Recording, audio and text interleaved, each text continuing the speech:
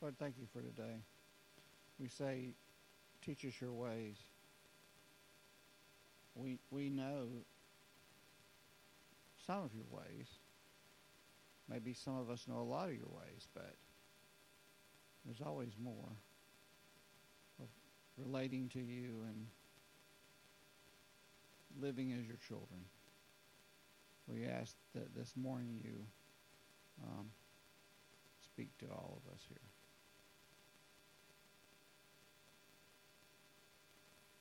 In Jesus' name, amen.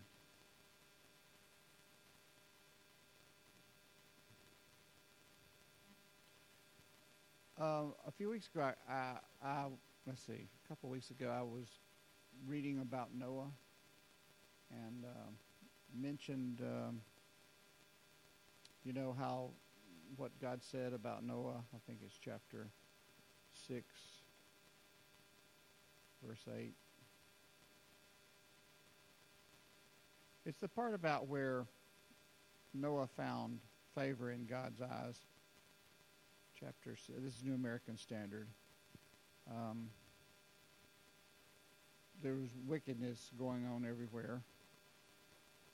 And it said in verse 5, then the Lord said that the wickedness of man was great on the earth, and that every intent of the thoughts of his heart was on evil continually. And then he goes on down and he mentions in verse 9, Noah was a righteous man, blameless in his time. Noah walked with God. That little phrase, a righteous man, you ever roll that around? It's something we think we can all come up with explain it in a few words. So I thought I'd work on that here for a few minutes. And so I have Brooke here to correct me. That's good. Well, I'll explain about that part in a minute, Brooke. When I thought, I need Brooke to ask you a couple of questions. I mentioned last time I spoke, I think I was doing, Jamie had taught on John the Baptist. And so then I backed up, since you were in that chapter, I decided I'd back up to the beginning of the story, kind of, and come forward. And so I ended up teaching kind of Matthew 1 and 2.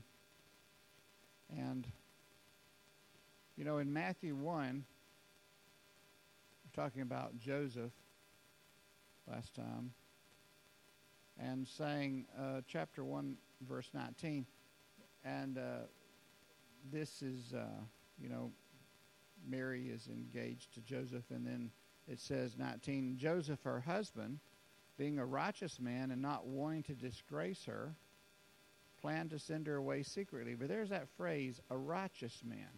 That's that same phrase about a long time ago with Noah, that Noah was a righteous man, and Joseph was a righteous man. There's something to this being righteous. There is a place in... So I thought I'd go over to... I'm going to use some of the same material that Jamie used, but she emphasized different things, and I was hoping I'd have enough time to go back and play her message. I love being able to go back and do messages and stuff, and so Jamie, if you have something that you go, no, let me add this to that, or something. Matthew in chapter 3.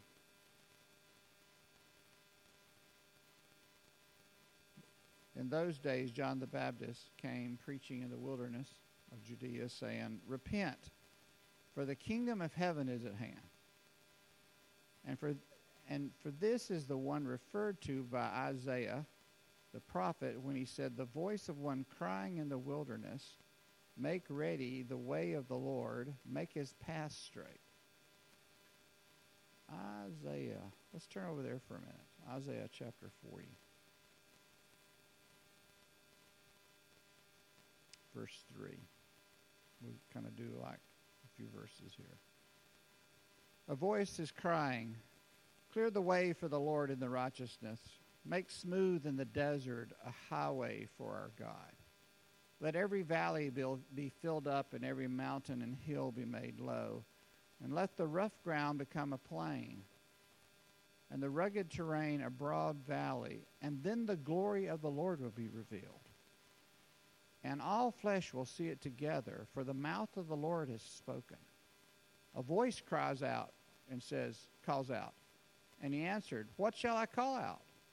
All flesh is grass. All its loveliness is like the flower of the field. The grass withers, the flower fades. When the breath of the Lord blows upon it, surely the people are grass. And the grass withers and the flower fades, but the word of the Lord stands forever."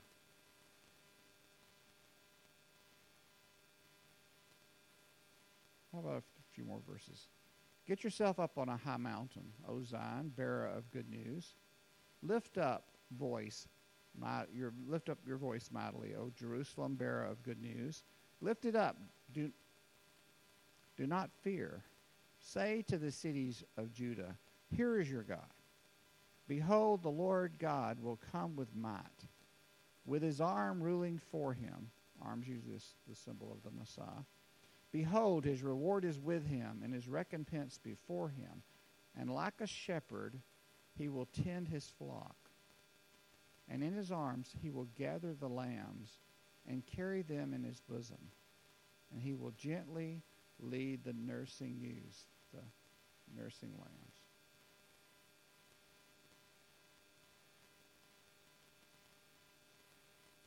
We've got another psalm down here. Psalm 11:7.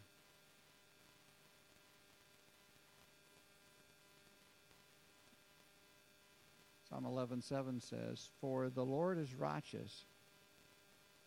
He loves righteousness. The upright will behold his face." Let's see. Noah is righteous. Joseph is righteous. God is saying through King David in this song that he's written this psalm, the Lord is righteous. He loves righteousness. The upright will behold his face. You suppose righteousness is a big deal? So let's back up a little further. Our culture, I'll turn toward Brooke, but I'm not talking just to Brooke, but he's just you're just here. So, Mr. Brooke, culture had different, are they philosophies or philosophers? I mean, when they start having a thought form that goes out, what's the correct name? Is that a philosopher or a psych person? I mean, a person who puts something out and a part of a society starts listening to what they're teaching or saying, and then pretty soon it picks up in the society, and so many years later, and the whole society is doing what this person started saying. What is their background? A person that does that? Politician.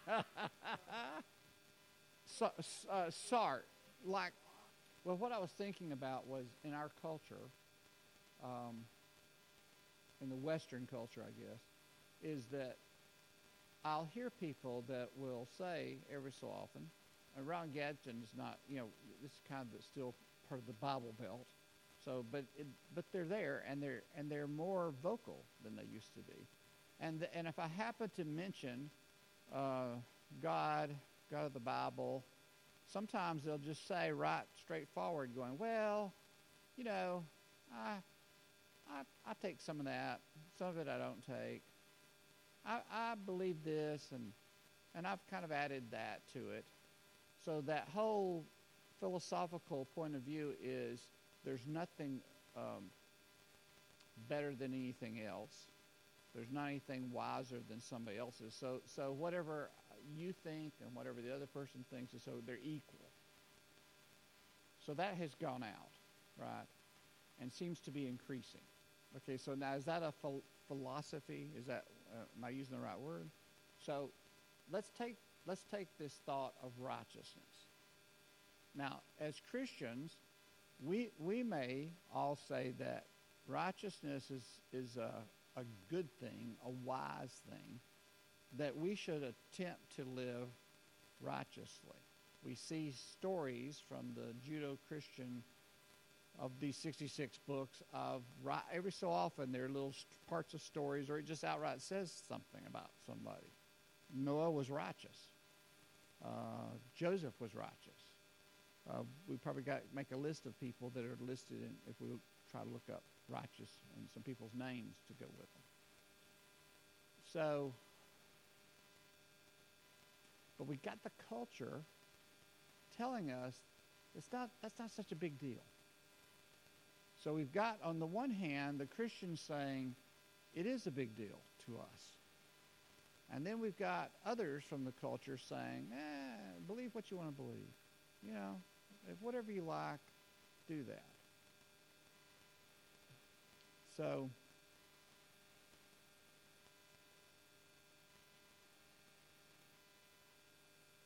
righteousness kind of leads to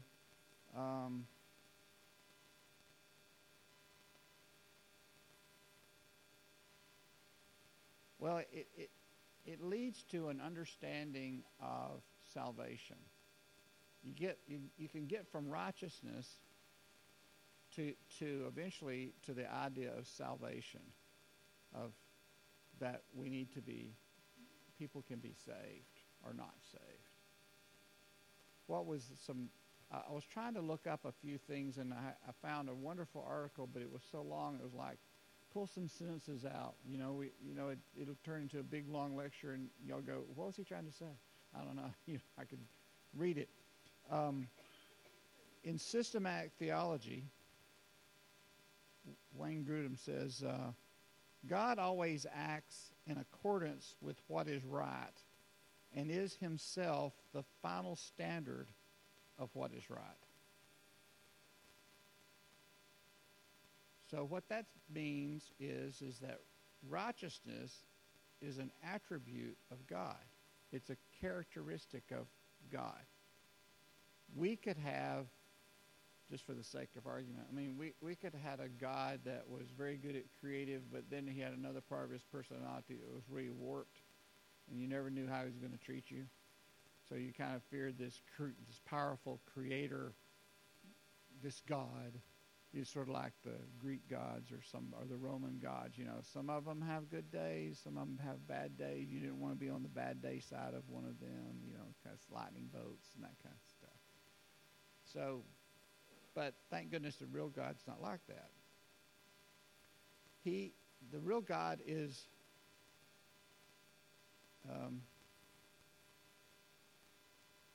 he acts in certain ways.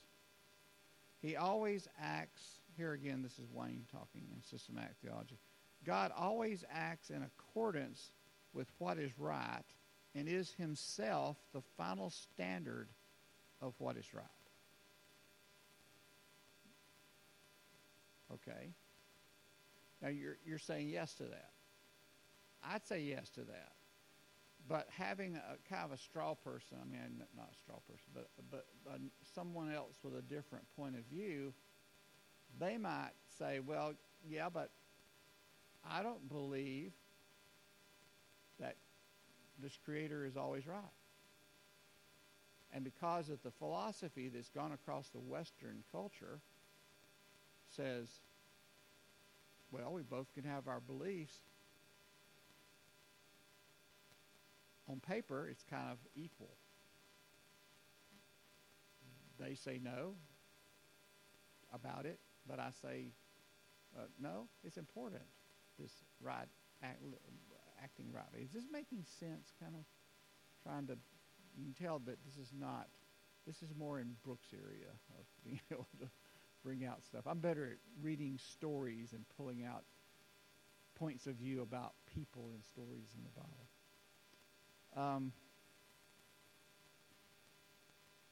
How about this? So righteousness is an attribute of God. I can find that like in Psalms 11, 7. It talks about that. I won't look it up. So righteousness is a statement about God's moral nature, and it means that he never does wrong.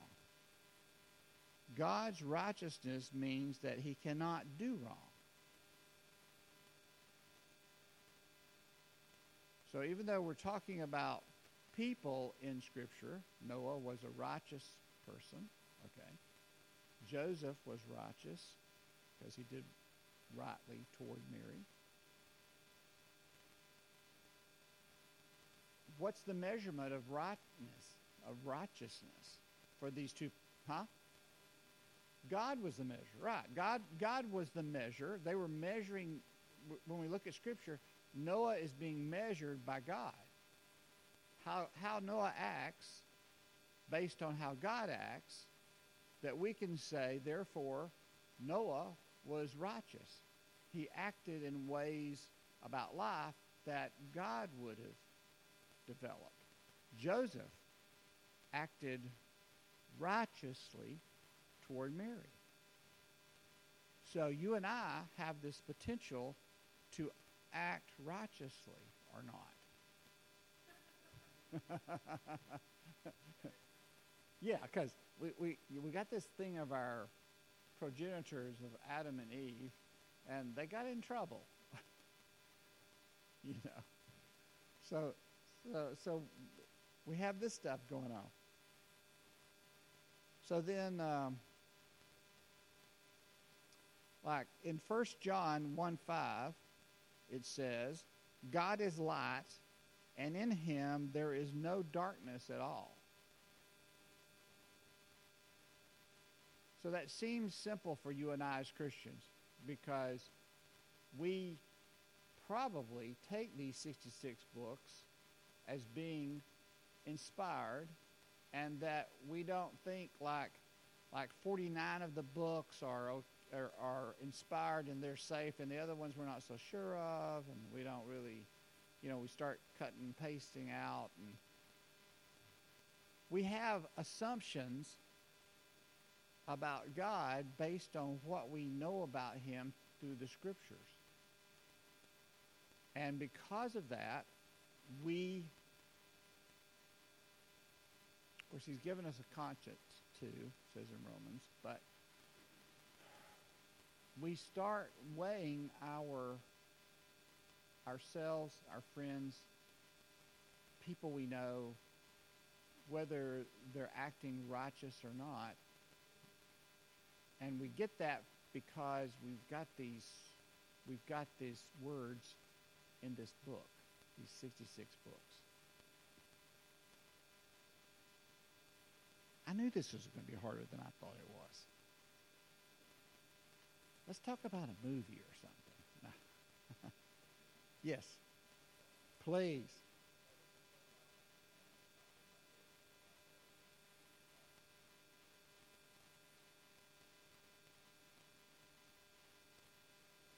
That's good, because I happen on the other back side of the piece of paper, I have 2 Corinthians 5:21.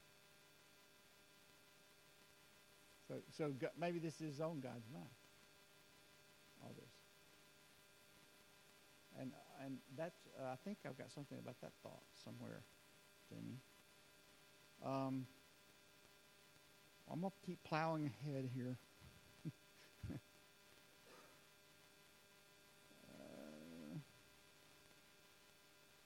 Man is righteous only as much as his morality, expressed in desires, thoughts, and deeds, conform to that of God's. Where he differs with God, he is unrighteous. Do I need to read that again? That's got it.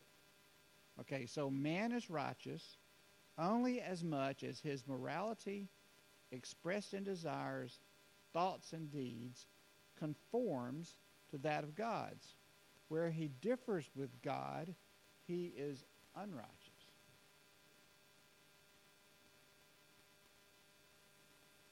You start running into cultural things. as we start, Of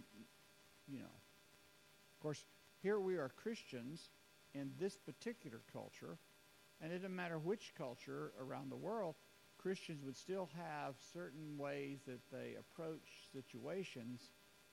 And at some point, the culture, if it's a non-Christian culture, like,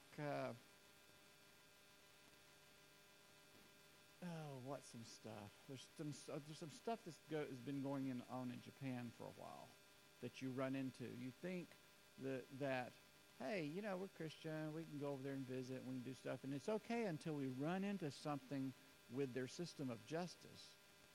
And we found out that they don't like to lose in court. In fact, before they go to court, they've already worked it out so that they will win.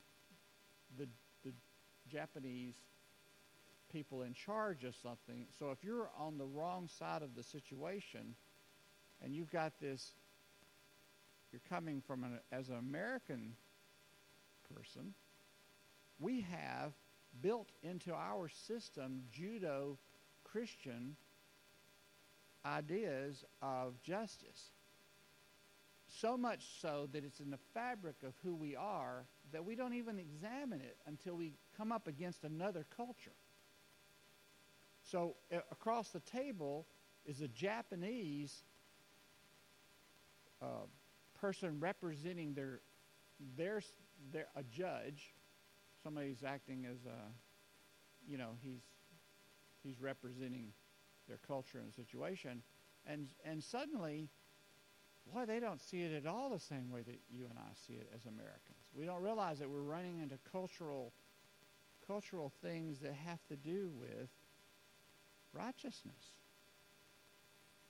That the two cultures have an area, this section in the middle, that we don't define righteousness the same way at all.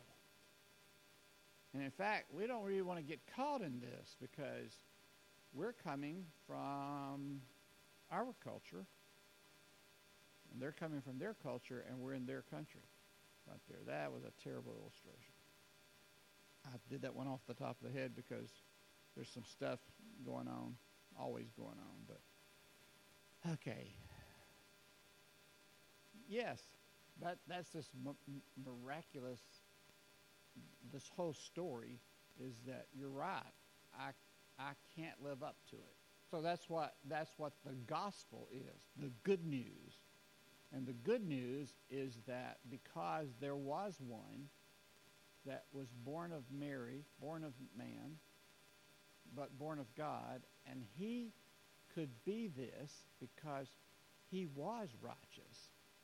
And not only that, but he could be your substitute. So that Father God, who is the right one, who does all things in order, he could see you in Jesus, and that substitution makes you able to come into the righteous Father's presence in His Son. This is just. I'm going to go back to Matthew chapter 3, where Jamie talked the other day, but just emphasize some of this. So John's down at the river, baptizing in the Jordan, and he saw me, verse 7, chapter 3, verse 7, he saw many of the Pharisees and Sadducees coming for baptism. He said to them, "You brood of vipers, snakes, who warned you to flee from the wrath to come? Therefore, bear fruit in keeping with repentance. And do not suppose that you can say to yourselves, 'We have Abraham for our father.' For I say to you that from these stones God is able to raise up children to Abraham. The axe is already laid at the root of the trees. Therefore, every tree that does not bear good fruit, righteous fruit, is cut down and thrown into the fire. As for me, I baptize you with the water of repentance. But he who is coming after me is mightier than I, and I am not fit to remove his sandals. He will baptize you with the Holy Spirit and fire. His winnowing fork is in his hand, and he will thoroughly cleanse his threshing floor," using the whole image of pitching up the wheat.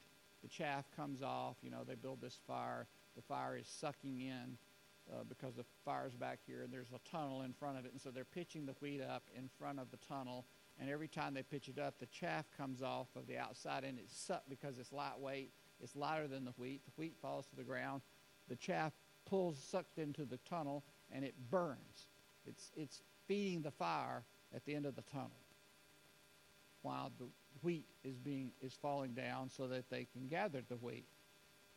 So he's thoroughly going to cleanse the threshing floor. Every so often they have to stop, get up all the wheat, save the wheat, whatever chaff's still laying around, you pitch it into the tunnel. You're going to do that, and then you do the next round. He will gather his wheat into the barn, and then he will burn up the chaff with unquenchable fire. Verse 13, "And then Jesus arrived from Galilee at the Jordan, coming to John to be baptized by him. But John tried to prevent him, saying, 'I have need to be baptized by you. Do you come to me?' Verse 15, "But Jesus answered and said to him, 'Permit it at this time. For in this way it is fitting for us to fulfill all righteousness.' Then he permitted him. And after being baptized, Jesus came up immediately from the water, and behold, the heavens were opened, and he saw the Spirit of God descending as a dove and lighting on him. And behold, a voice out of the heavens said, 'This is my beloved Son, in whom I am well pleased.'" Righteous Father has spoken from the clouds, saying, "This is my righteous boy." And Jesus has said this to John, the anointed one, 6 months older than him, come to barren Elizabeth, and she has this baby, she and her husband, and so John is saying, I'm not worthy. I'm not worthy to untie your sandals here. But Jesus says, "But permitted at this time, for in this way it is fitting for us to fulfill all righteousness." This is all part of the plan that the Father has put in place, and Jesus, being the Son, is walking it out. This is the very beginning of the 3 years. And the very beginning takes place when he goes first for John to baptize him. And John has just been a baptism of repentance. He doesn't need to be baptized. But Jesus says, "Permit this. Let me be baptized by you to fulfill all righteousness." God always acts in accordance with what is right and is himself the final standard of what is right. Righteousness is a statement about God's moral nature, and it means that he never does wrong. God's righteousness means that he cannot do wrong. Now, this is the assumption of Christians that we have about who this God creator is.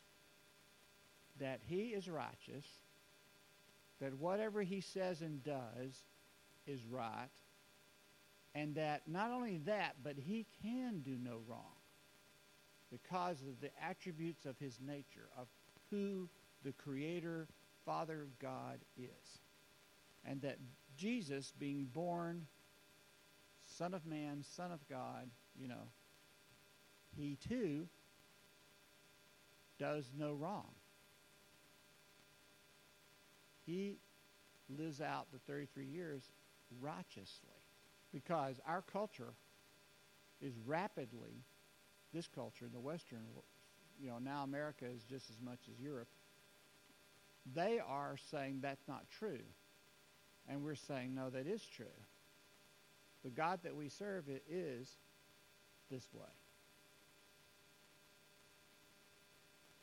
So then that's going to leave us as walking illustrations of him because we are his children, the sheep of his pasture. I mean, it starts off with God is righteous. There's some people that are righteous. Noah, Joseph, Jesus, and the culture wants, they've got that, oh yeah?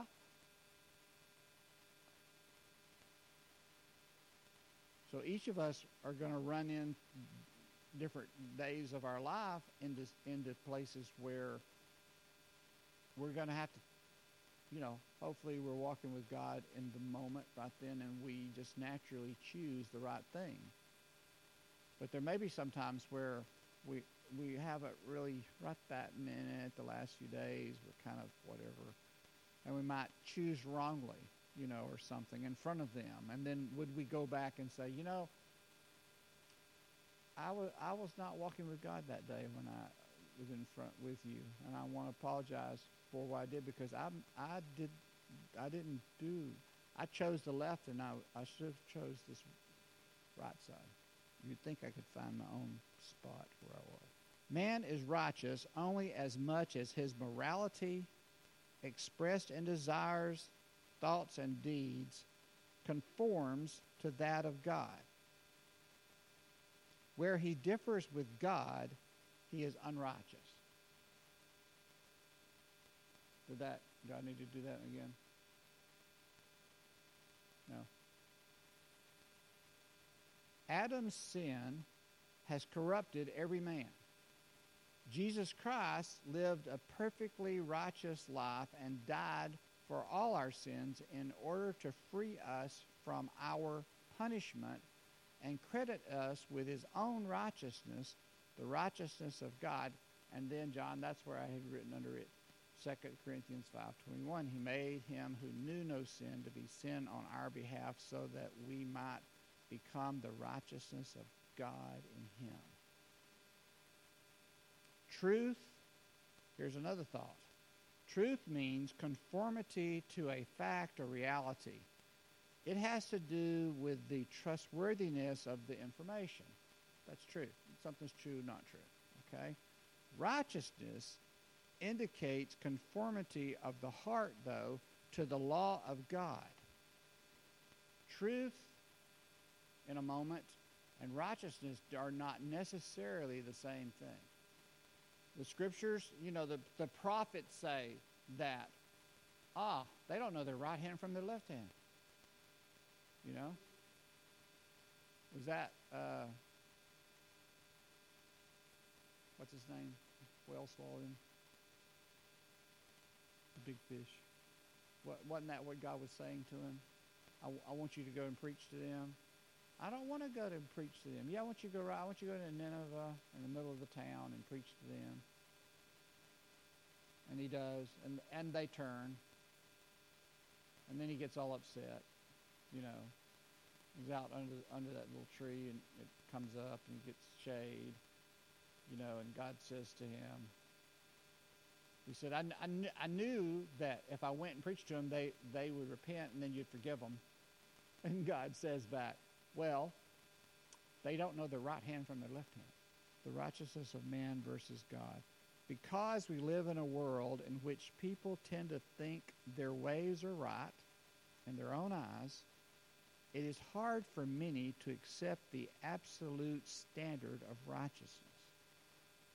That's what I was thinking about, Brooke, when I was coming up with the philosophy of things.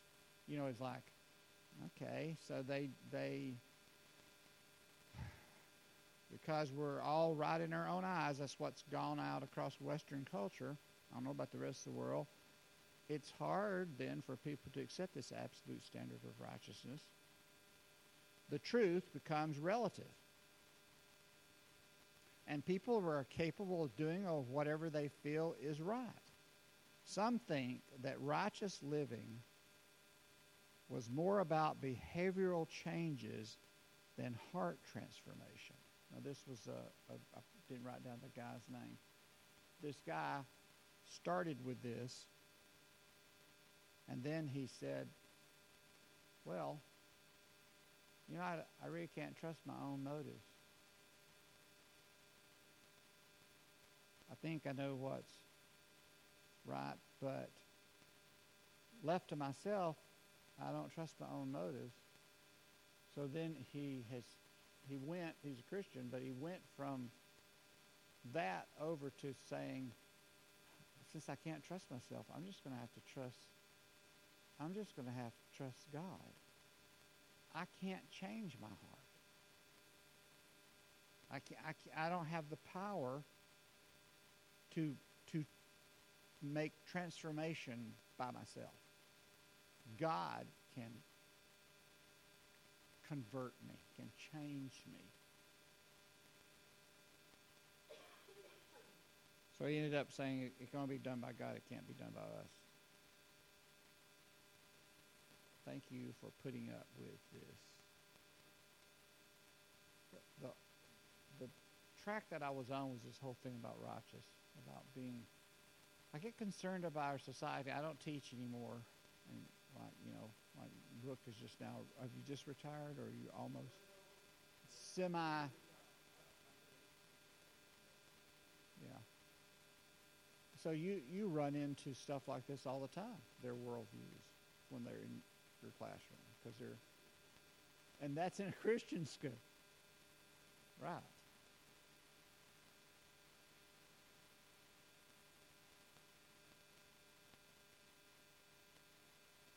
I'm going to tell you a personal story for a second.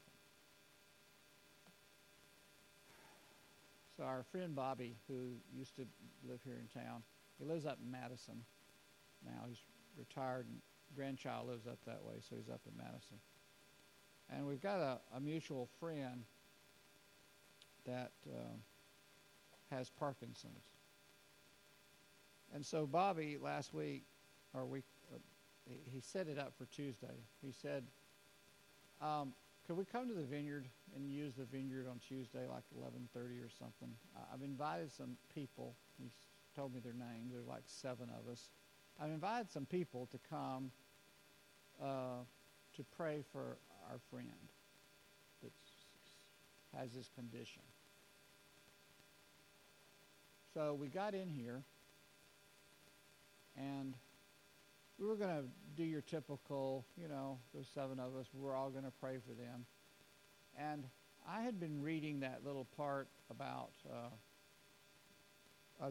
Jesus talking to John about, Jesus saying, permit me this righteousness. I've been with Michael by him in the kitchen. He and I were going over about this verse and rolling it around. And somewhere in that, this is about an hour before anybody gets here, I said, as much as we want our friend to be healed, I've got to confess that I need to want the will of God even more than I want him healed. That of the two things, as much as I want him healed, it's got to take the second seat to me wanting the will of God first. And even I don't know what that is, but I got to choose the will of God first. So we were in the kitchen, and we were both like, yeah, that's right. I said, so when we get in there, if you and I start kind of coming from our point, because we were the only 2 that were pastors, not that that was important, it's just that we were pastors, and the rest of them were all, godly Christian people. And I said, when we get in there, if we see that the prayers are going to go this way, not a bad way, just going to go this way, but that we perceive that God wants to go this way in his will, are we going to say it out loud? Are we going to go, excuse me, we need to stop going this way because the will of God we sense, and of course this is all in humility, we sense the will of God is this way. He said, no, we need to. We so need to do that. So they come one by one, and we're kind of sitting out here in kind of a rough circle. One of them is a couple of minutes late due to their situation, and they came in. And as soon as they sat down, and I thought we would go into physical prayer, intercession for the nation fell upon us out of nowhere. Tears. One of them fell on the floor, crying out for the nation, crying out for the younger generation, all the children and grandchildren represented in there too. Just crying out for them. And this went on for like, I don't know. We stayed 2 hours, but probably the first 30 minutes was intercession. And then God let it shift to healing prayer. So I'm telling you that because our righteous Father deserves people, his children, that will do whatever our righteous Father wants done in the moment, in that moment, despite what we want. As much as we want, and healing is just an example, as much as we want something, hopefully we'll want his will, even if it goes against what we wanted. Even if we go away on one small level disappointed because we didn't get to do this second. Yes, but we can go away, not in pride, but in humility, but we can go away going, but we chose this we chose this first. I don't know what's going on in all the churches in America, but if the churches in America, the people of God, don't choose the will of God first over everything they want, the ship is already sinking in America. And God has always got some. There's always some. Like where he says, well, I'm the last one left. I still got 7,000 that's not bowed their knee to Baal. There's always some somewhere. Well, let's just pray that he'll let us be some of that. Those people that will encourage each other. Seek God's face and not, what it says. Maybe be like interceding for Israel when God was ready to just wipe them out. Tired of them. 10 times they'd gone against him. I'm through with them. I'll make a new people up. Moses confronts God. Respectfully, but he confronts God over it. And Hanukkah does begin tonight at sunset. Representing, the candles that stayed lit long. The oil lasted longer than it should. So this is the time of year that we celebrate the birth, even though we don't really know the birth time. We want to choose righteousness in you, Lord. We want to choose it in Jesus. We want his substitution, his righteousness, that we be clothed in his righteousness, that we may be pleasing to you as your people, the sheep of your pasture. This season, this next week, families gathers already starting together for things together and exchange gifts and all the things that we do in our culture of Christmas. And may we not be distracted in the moments that we're supposed to act, do, think as your children. We thank you for this Advent. You are worthy, Lord Jesus, to be honored.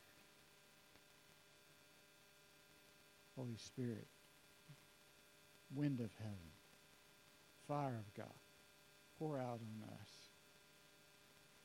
Your will be in our ear, be in our hearts, be in our dreams, be in our visions. that we may bring glory to God our Father and Jesus his Son. In Jesus' name we pray. Amen.